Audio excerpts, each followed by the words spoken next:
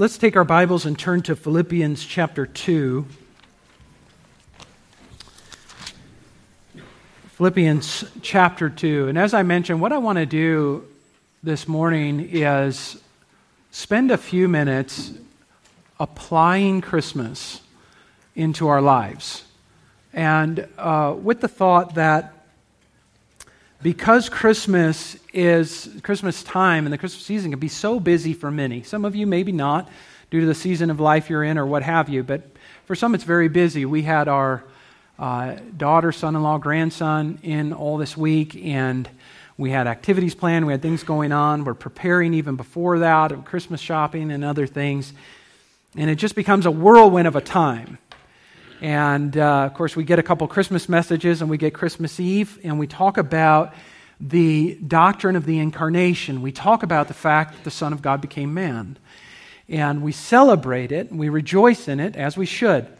But we really need to spend some time pondering that and applying it in our lives. And sometimes the Christmas season is so busy and such that when it's over, we're just kind of like, glad that's over, let's get on with it.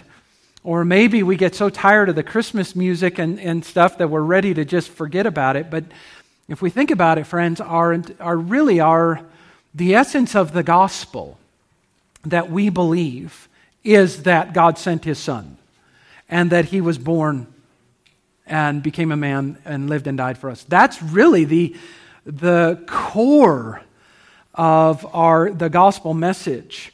And so we are to be living really Christmas lives the whole year. It isn't something we just think about or celebrate for a few weeks every December. This is really for our entire year. And so my desire is to apply that into our lives and to just think through this a little bit this morning before we pass by the season so quickly. Let's read Philippians 2. I'm going to read the first 11 verses of this chapter, where the Apostle Paul said this. So, if there is any encouragement in Christ, any comfort from love, any participation in the Spirit, any affection and sympathy, complete my joy by being of the same mind, having the same love, being in full accord and of one mind. Do nothing from selfish ambition or conceit, but in humility count others more significant than yourselves. Let each of you look not only to his own interests, but also to the interests of others. Have this mind among yourselves, which is yours in Christ Jesus, who, though He was in the form of God, did not count equality with God a thing to be grasped, but emptied Himself by taking the form of a servant, being born in the likeness of men, and being found in human form, He humbled Himself by becoming obedient to the point of death, even death on a cross. Therefore God has highly exalted Him and bestowed on Him the name that is above every name, so that at the name of Jesus every knee should bow in heaven and on earth and under the earth, and every tongue confess that Jesus Christ is Lord, to the glory of God the Father. Let's just pause now and pray and ask God to help us. Father, it is our heart's desire this morning to apply Christmas and the truths of Scripture, Christmas and the teaching of Christmas into our lives. We need your Spirit's help with this, and His guidance and His enlightenment. And Father, I don't have the ability to apply this personally for everyone in here, but you do, and so we pray that you will.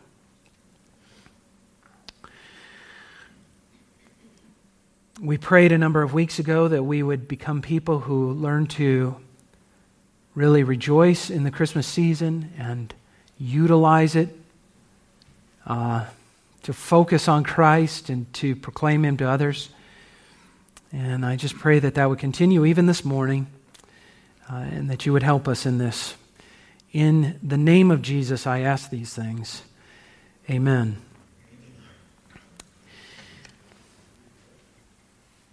We live in a very busy, chaotic, and noisy world.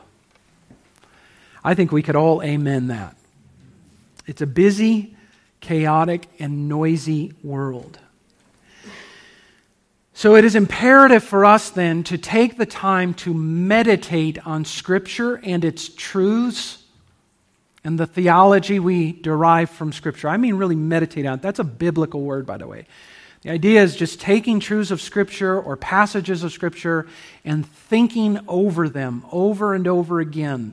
Not letting them go, letting them rumble around in our minds until we grasp its truth and then live it out in our lives. The noisier our world is, the more important this becomes. I don't know if you've ever just tried to sit and think about Scripture or a particular doctrine from Scripture, and how hard that becomes at times, because your mind wanders into every other venue and avenue that you can think of. This is why ultimately the idea of meditation, I think in the Old Testament, in the Hebrew, was the idea of murmuring to yourself. Mumbling would be a better word.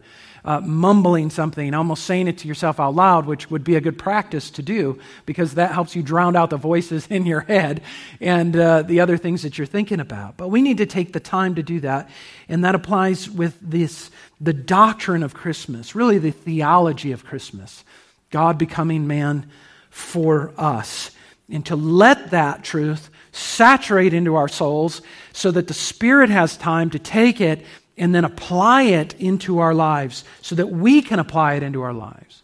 And this is the truth with all of the Bible. We are to be doing this.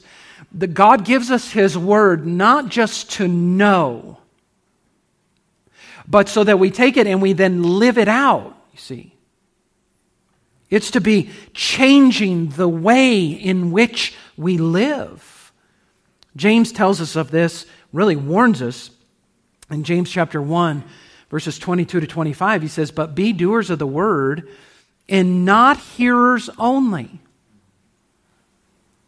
deceiving ourselves. For if anyone is a hearer of the word, not a doer, he is like a man who looks intently at his natural face in a mirror.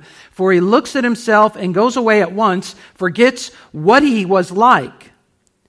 But the one who looks into the perfect law, the law of liberty, and perseveres, being no hearer who forgets, but a doer acts, he will be blessed in his doing."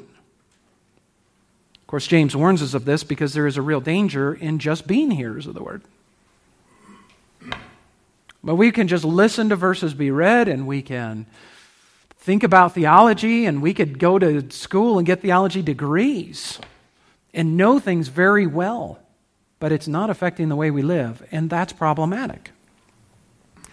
I really am ashamed I couldn't even count the number of times where I've been in my life during a week, living in a moment, and I've done something or said something I shouldn't have, responded in a way I shouldn't have. And I thought to myself, I just preached about this. I just stood up before people and told them what God's Word said to this moment in this situation. Thankful for Jesus, who never had to confess that. But we can be forgetters of the Word. We could be hearers and not doers. And the Word and the truths about it and the incarnation itself and the message of Christmas and the good news about it and who Christ was and what He did, that is meant to be lived out in our lives. All of our theology must change us from the heart, and then from the heart then we begin living it out. I want us to apply the doctrine of the incarnation, which, if you really think about it, it's one of the most, if not the most important doctrine in the Bible. If you think about even the structure of your Bible, the entire Old Testament was preparing people for the incarnation, wasn't it? It's the entire thing is preparing people for the incarnation, for the coming of the Son of God in the flesh. That's what it's all pointing towards. And the New Testament is applying it. It's explaining what it means and then applying it into our lives. The spotlight of the Scriptures is on this time of year that we celebrate right now, this Christmas season and the incarnation of the Son of God. And if we truly believe, I want you to think about this. Everything that we've been singing about Jesus in Christmas, reading in the Scriptures, the sermons we've heard, if we really believed that the Son of God became human for us and lived and died for us, if we really believed that, it would affect the way we live. You know, an interesting truism is this, that true faith or true belief really affects a person's life. If you really believe something, you would respond to it. If I told you right now that at 4 p.m. today you were going to die, and you knew I was right because I've made that prediction for somebody before, and it turned out, if you really had faith in what I just said, you believed this was true, would that not affect what you did for the next handful of hours? And the Bible tells us that the Son of God became a man for us and lived and died for us. Now, if we really believed that, it would work its way into our lives. Do you see what I'm trying to say? It would have an impact. It would bring change to the way we think or live, or the way we orient our lives, the way we respond to others, the things that we do, our priorities. Have you experienced that in your own life? You've come to true faith in Jesus, and it changed everything. Your life looked one way, and then by God's grace, you were brought to really believe in who Jesus was and what He did, and that changed everything for you. That's true faith.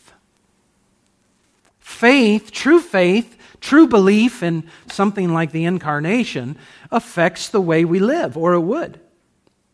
Man, if the doctrines of Christmas don't have any implication in your life, any application in your life, don't change your life at all, then can we say you really believe it? Is that real faith? Is that what the Bible talks about when it's talking about faith in Jesus? A faith that doesn't change anything about you? That's not genuine faith. James even said, a faith like that, a faith without resulting works, man, that's a dead faith. If we really believe the doctrine of Christmas, it will change our lives. When a person comes to true saving faith, it's like they just say, wow, this changes everything now. Everything changes because of this. My life gets a new reorientation, new priorities, new directives, because I truly believe this. So the question before us this morning, I'm posing to you, and I won't be able to answer this question in its entirety, but I'm going to lay it before you to ponder. What would a life look like coming from a person who really believed the Son of God was sent into this world for them and lived and died for them? What does that kind of life look like?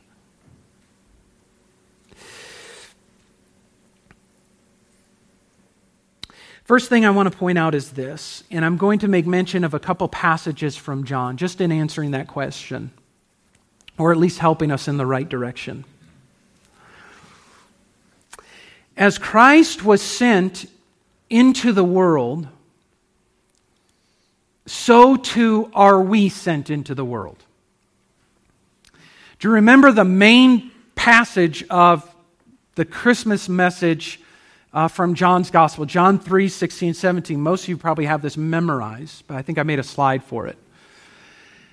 For God so loved the world that He gave His only Son, that whoever believes in Him should not perish but have eternal life. For God did not send His Son into the world to condemn the world, but in order that the world might be saved through Him, right? That is a Christmas message right there. You've got the Father loving the world in this way, that He gives the Son that was prophesied in Isaiah and many other places in the Old Testament. The Son of God provided for the people of the world so that the people of the world could believe in Him and not perish eternally but have eternal life. Sent the Son not into the world to condemn it, but so that the world might be saved through Him. Now listen to what Jesus says from John 17. You could actually, if you wanted to turn there, you could. Otherwise, there's a slide here. We just read this earlier. John 17, verse 16. Remember now, Jesus is praying here for His disciples. And He said, "They are not of the world, just as I am not of the world. Sanctify them in the truth. Your word is truth. As you sent me into the world, so I have sent them into the world. And for their sake I consecrate myself, that they also may be sanctified in truth." Now, how does Jesus want us to view, how does Jesus want His disciples to view their lives in this world? As sent ones. Do you know how God could have designed things? He could have done it like this. Whole world's a mess of sinful humanity. God saves certain people out of it, and as soon as they're saved, they're transported out of the world into heaven. He could have done it that way, right? Because He's God. And God can do whatever God wants to do. He could have done it that way. But He didn't do it that way. He saves people and changes their hearts and empowers them with His Spirit, and then He leaves them in the world. He leaves them here. And what Jesus is saying here, I believe, beginning with the apostles and then moving into the church, is that we are to see ourselves as those sent from Him into the world in the same way the Father sent Him into the world. You know, Jesus was really the first Christian missionary. The Son of God was sent into the world, and the Son of God comes into the world on mission. And we looked at this, or talked about it for a few minutes on Christmas Eve night. He comes into the world to be the Savior of His people. Christ Jesus came into the world to save sinners. That's the mission. So His whole life orientation, the way He thought about life, was as this sent one. This one that had work to do. As a matter of fact, we read this earlier in John chapter 17. In verses 1 through 5, it says, when He had spoken these words, He lifted up His eyes, He prayed, He says, "Father, the hour has come, glorify Your Son, that the Son may glorify You, since You have given Him authority over all flesh, to give eternal life to all whom You have given Him. This is eternal life, that they know You, the only true God, and Jesus Christ, whom You have sent. I glorified You on earth, having accomplished the work that You gave Me to do. And now, Father, glorify Me in Your own presence, with the glory that I had with You before the world existed." In other words, it seems to me that the way Jesus viewed His life was as sent on mission from the Father in this world on at least in this world, a temporary assignment in His time in this world. The incarnation was a permanent assignment. He's still man for us. But in this world was temporary on His way to glory. This was the way He thought. This was the way He endured suffering, even the suffering of the cross. It was for the glory that was set before Him, for the good of His people, for the glory of His Father, accomplishing the work that He had been entrusted with all the way to the end. I would argue that that is the way we should view our lives. We should view our lives as in this world as a temporary assignment by God with work for us to do for His glory and the good of His people until we ourselves are glorified and reach glory. That means if you are here, it is not purposeless or meaningless. If you are a believer and God has not taken you out of this world yet, you're still supposed to be here. And He has prepared for you good works that you are to walk in. Or as Titus chapter 2 we read earlier tells us, a people zealous for good works. You are to be going about, as Jesus did, doing good for the glory of God and the good of His people. We are to be a people on mission.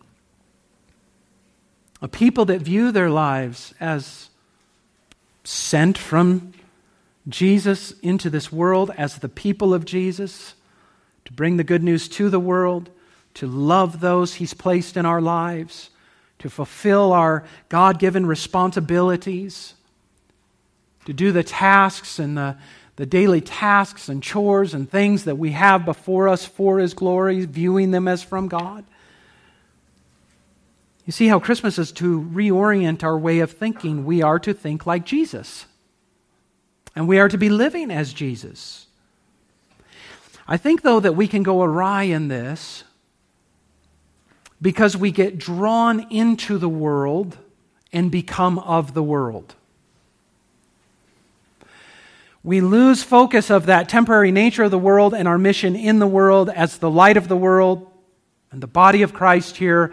We lose focus on that and we're drawn into the world.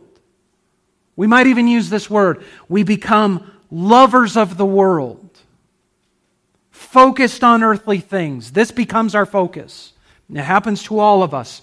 So I'm not preaching at you, I'm preaching with you. And to us as a people, we are a people who allow the world sometimes and its thinking and philosophies and lifestyles and entertainments, its treasures, to dominate our lives. And then we lose focus of the mission. We become like Demas. Anybody know who Demas is in the Bible? He's mentioned 3 times. Now, 2 of the times are in a positive light. I don't know if you knew this or not. 2 times this man Demas is mentioned. It's positive from the Apostle Paul. As a matter of fact, Philemon, there's only 1 chapter there, but verses 23 and 24, Paul is concluding his letter, and he says, Epaphras, my fellow prisoner in Christ Jesus, sends you greetings to you, as so do Mark, Aristarchus, Demas, and Luke, my fellow workers. Well, here was a man who was working alongside the Apostle Paul. And then in Colossians chapter 4, verse 14, he says something similar. Luke, the beloved physician, greets you, as does Demas. Here they are with Paul there in this occasion. But then something happened, and we learn about that at the end of Paul's life, where Paul is imprisoned again in Rome and awaiting his imminent death and execution. And he says this in chapter 4, verse 10, For Demas, in love with this present world, has deserted me and gone to Thessalonica. Now, can you see how the Spirit put that there to warn us of what happens when we lose track of our Christ-like mission of being in the world and to a degree for the world and its salvation, and to be the light of the world, but to not become the world or to fall in love with the world. Now, no, when he's talking about loving the world, he's not talking about necessarily people. We're to love people. But the philosophies of the world and the way of life of the world and the treasures that the world offers us, they're so attractive that we can be drawn to them, and they begin to dominate our way of thinking. And we lose focus on the mission. So God is gracious to warn us of these things.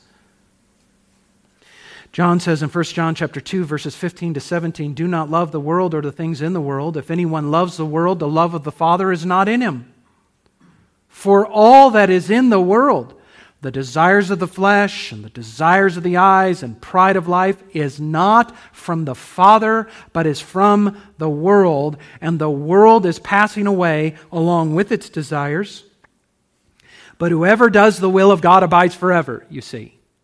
Like Jesus, who his whole life did the will of God, loved the people of the world, but didn't become conformed to the image of the world. Didn't have that love of the world, and so too we live in that way. So we must live our lives as those sent from Jesus, just as He was sent from the Father, on a very temporary assignment in this world, on our way to eternal glory. And as Jesus, in John 17, sanctified Himself and set Himself apart for the world, so we too need to set ourselves apart for the eternal good of the world so that we can be as Jesus was. Okay? So that's the first way of just getting us thinking about how we can apply Christmas into the next part of this year and the year to come. Now I want you to turn to Philippians chapter 2. You're probably already there. And I want to make a few comments about what is one of my favorite Christmas passages, which is what we read just a few minutes ago. Let's read it again, verse 5.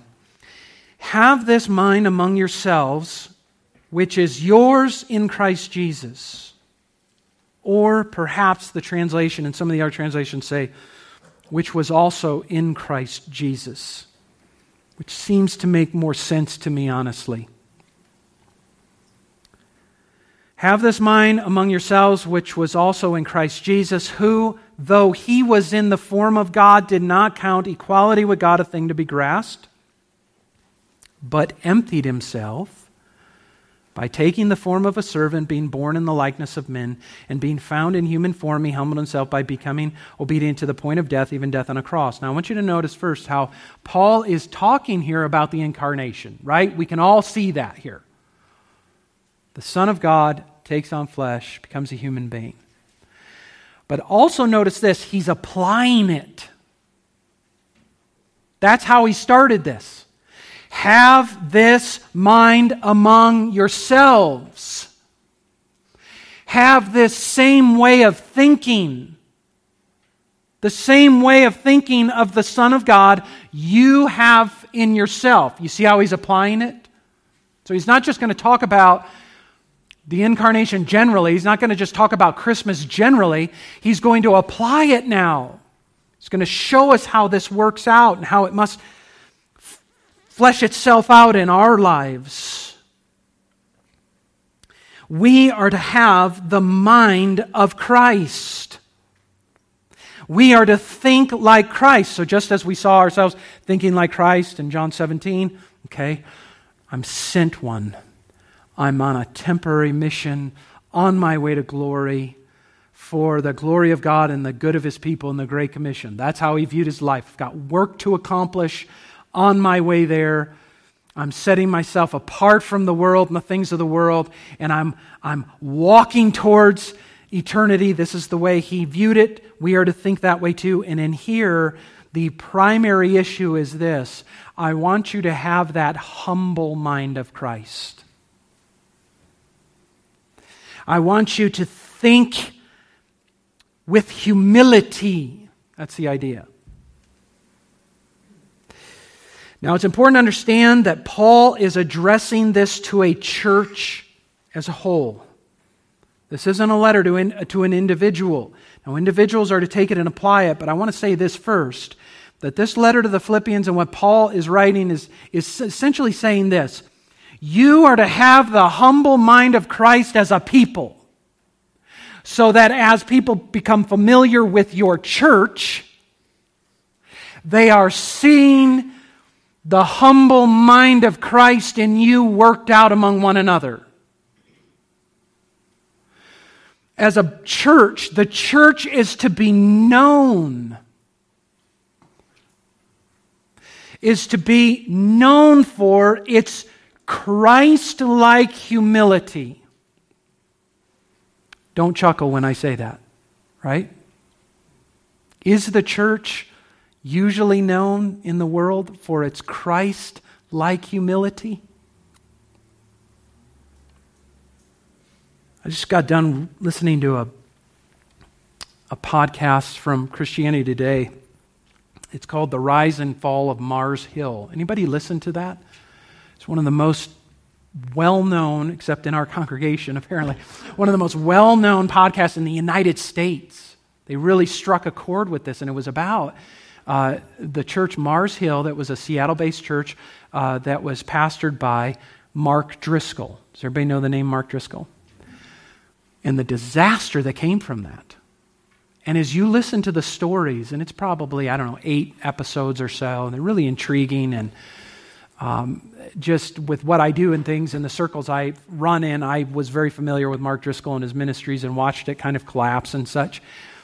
But it's that idea that that church, and especially its leadership and Mark Driscoll himself, was known for anything but the humble mind of Christ. There was just nothing but pride and control and everything that isn't Christ within that congregation. And it ended in disaster. But if we really believe who Christ is, and our hearts have really been changed by Christ, and if we really have the mind of Christ, shouldn't the church, not just ours, but I'm saying Christian people in general, be known for our humility? Our thinking as Christ did. I mean, just work your way down this passage. It's really fascinating. How was Christ humble? What kind of man was Christ, and what kind of men and women are we to be? Well, first in verse 6, he was in the form of God and did not account equality with God a thing to be grasped, but emptied himself. Now I want you to understand something. When he says that Christ was in the form of God, what he means is that he was, as he existed, just as Jesus said earlier in John 17, he has always existed in eternity past with the Father and the Spirit as equal with God in his essence and being. He was truly God living in glory. And did you catch what Jesus said? Return me to the glory that I had with you before the world existed. Glory. And yet he comes to earth. Theologians call this his state of humiliation. Think of that word. The state of humiliation of the Son of God. That he, the Creator, who is in the form of God, becomes human being for us, becomes a man for us. That's humility. God is a humble God.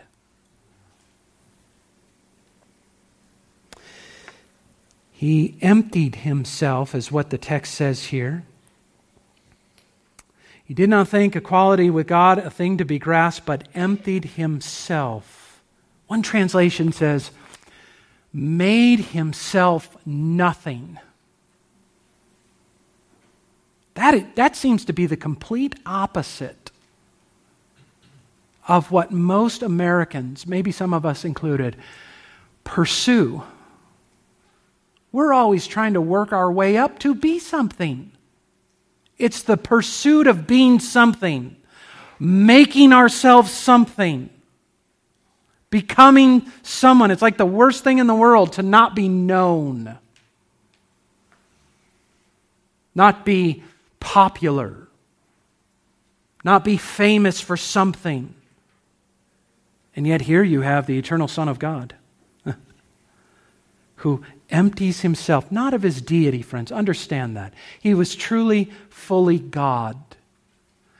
But he comes and he's born a baby in a manger, in a poor family, and lives his entire life up until his public ministry years, when by nature of what he was doing, the fame of him was spreading. But understand, he was not seeking that fame. And this is why oftentimes he would perform some miraculous sign and then tell his disciples, don't tell anybody of what I've done. It wasn't for the purpose of being known. Jesus would not have a social media account. He wouldn't take selfies of himself in front of the mirror or have a self-promoting platform. He didn't live like this at all. And Paul says, have that mind in you now, which was also in Christ, you see. The pursuit of being a nobody isn't a well-known pursuit, is it? But it's what Christ did. And I'm always, we have these exciting stories of Christ's life in the Scripture, beginning with his early months there with Joseph and Mary and then in his ministry. But do you understand that all those other years were just very ordinary years of Christ's life, where he lived very ordinary days and did very ordinary things, just obeying the Father and doing the Father's will in that day, living for God and doing good to other people. But he wasn't in pursuit of making himself something. That's a humble mind. As a matter of fact, when the Son of God becomes a man, empties himself, as verse 7 says, of that glory that is his by right, and he actually took the form of a servant. You see that in verse 7? What kind of form would the Son of God, if you were making up this story, the Son of God's going to become a man, what kind of form would he take in his life? What would it look like? It'd be a pretty glorious life, I would think. Pretty elaborate. But Christ's life was not so. He took the form of a slave. That's the idea of the word. His whole life then was one of service to God and other people. Isn't that what he tried to teach his disciples who were trying to be something in Matthew and Mark's gospel? They're trying to be something, want to be somebody in the kingdom. Isn't that what he pulled them aside and taught them? Mark chapter 10, verse 42 to 45. He called them to him and said, you know that those who are considered rulers of the Gentiles lord it over them. Their great ones exercise authority over them. But it shall not be so among you. But whoever would be great among you must be your servant. Whoever would be first among you must be slave of all. For even the Son of Man, that is himself, came not to be served, but to serve, and give his life as a ransom for many. That is how we are supposed to live. Taking the form of a servant. Verse 8, again we're told he humbles himself, being found in human form, and understand that as truly human. He humbled himself. And how did he do that? In this passage, verse 8, he humbled himself by doing something specifically. Do you see it there? Being found in human form, he humbled himself by becoming obedient to the point of death, even death on a cross. And there's so much I could bring out on this, but I'll just mention this. You see that humility in the fact that the Son of God, though equal with the Father, submitted himself obediently to the Father's will. And that mind and way of life, that humble obedience to God, went all the way through his life, even to the cross. And we'll see this in just probably 2 weeks. In Matthew 26, in that Garden of Gethsemane, Jesus agonizingly praying to the Father, if there is any other way, can this cup pass from me? Nevertheless, not my will, but thine be done. Friends, that's humility.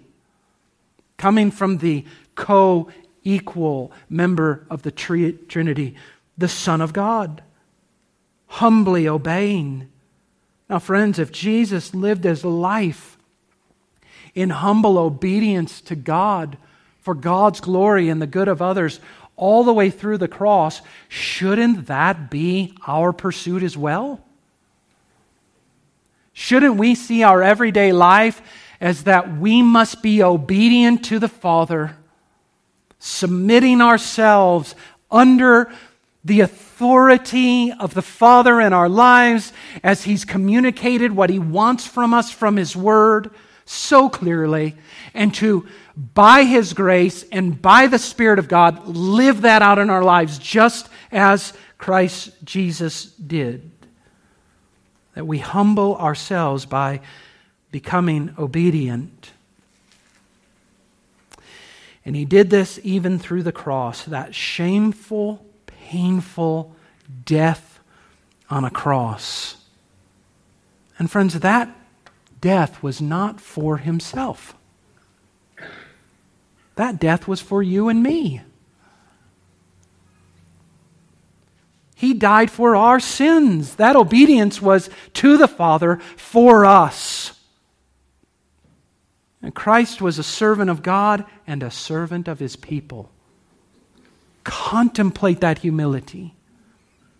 He gave us a picture of this, and it's recorded for us in John 13. We won't take the time to look at it because we're probably pretty familiar with it. But before He goes to the cross and He has His disciples in that upper room, He gives that display of a servant, doesn't He? And tells us that He gets up from the table and He takes the servant's towel and the basin of water reserved for the servant to go around and wash the feet of the guests. And what does He do? One by one goes through the disciples, including Judas, which is always remarkable to me, including the one He knew would betray Him, and He washes their nasty feet. That was the mind of Christ in this whole Christmas narrative, in this whole Christmas story, and the life of Christ, all the way to the end. Humbly serving God, humbly serving His people. And Paul says, have that mind in you, which was also in Christ Jesus. Friends, I know that when I preach a sermon like this and I think about these truths, I know how woefully far short I fall of this. That mind of Christ, that humility of Christ. But friends, that's why we can be thankful and praise God, and we praise Jesus because He never fell short of this. You're forgiven of the failure. You're forgiven of the pride.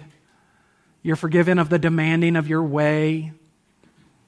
You're forgiven of the disobedience. But friends, don't let that forgiveness then lead you to apathy about it. We also thank Him that now we have the Spirit to say, yes, I'm supposed to be like Jesus. And you can pray, and I'd say you can pray right to the Spirit. Say, Spirit, glorify Christ in me and cause me to be like Christ in my life. Transform me, Spirit, into His image so that when others see me, they see Jesus.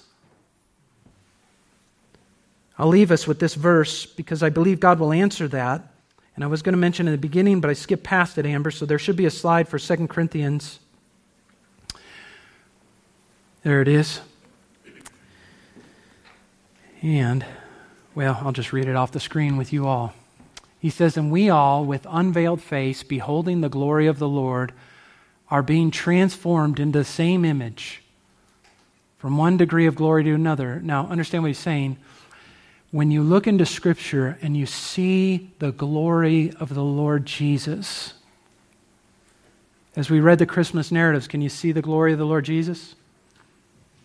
As we read John 17, can you see the glory of the Lord Jesus? As we've looked in Philippians 2, can you see the glory of the Lord Jesus? Now, this is what's happening as we stare at Him, as we give it time to saturate in our souls, as we meditate upon the glory of the Lord Jesus. The Spirit Himself is transforming us into the same image from one degree of glory to another, for this comes from the Lord who is the Spirit. You see how that works? That's what we're praying. We're praying for that transformation, to have the mind of Christ and to live out the Christmas message throughout the year. So this Christmas, friends, let's not leave Christmas behind us.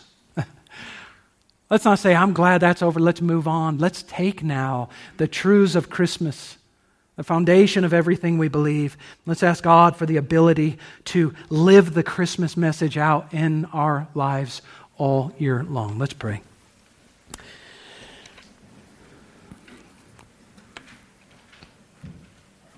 Father, we ask for that now. We'll just pause and pray for it right now. That your Spirit would allow us to see, first of all, the glory of Jesus on the pages of Scripture, and that then your Spirit would empower us and transform us into His image. And of course, we're not going to pray this for our own glory or even necessarily our own good, but for your glory and the good of your people and the Great Commission. We ask this in His precious name. Amen.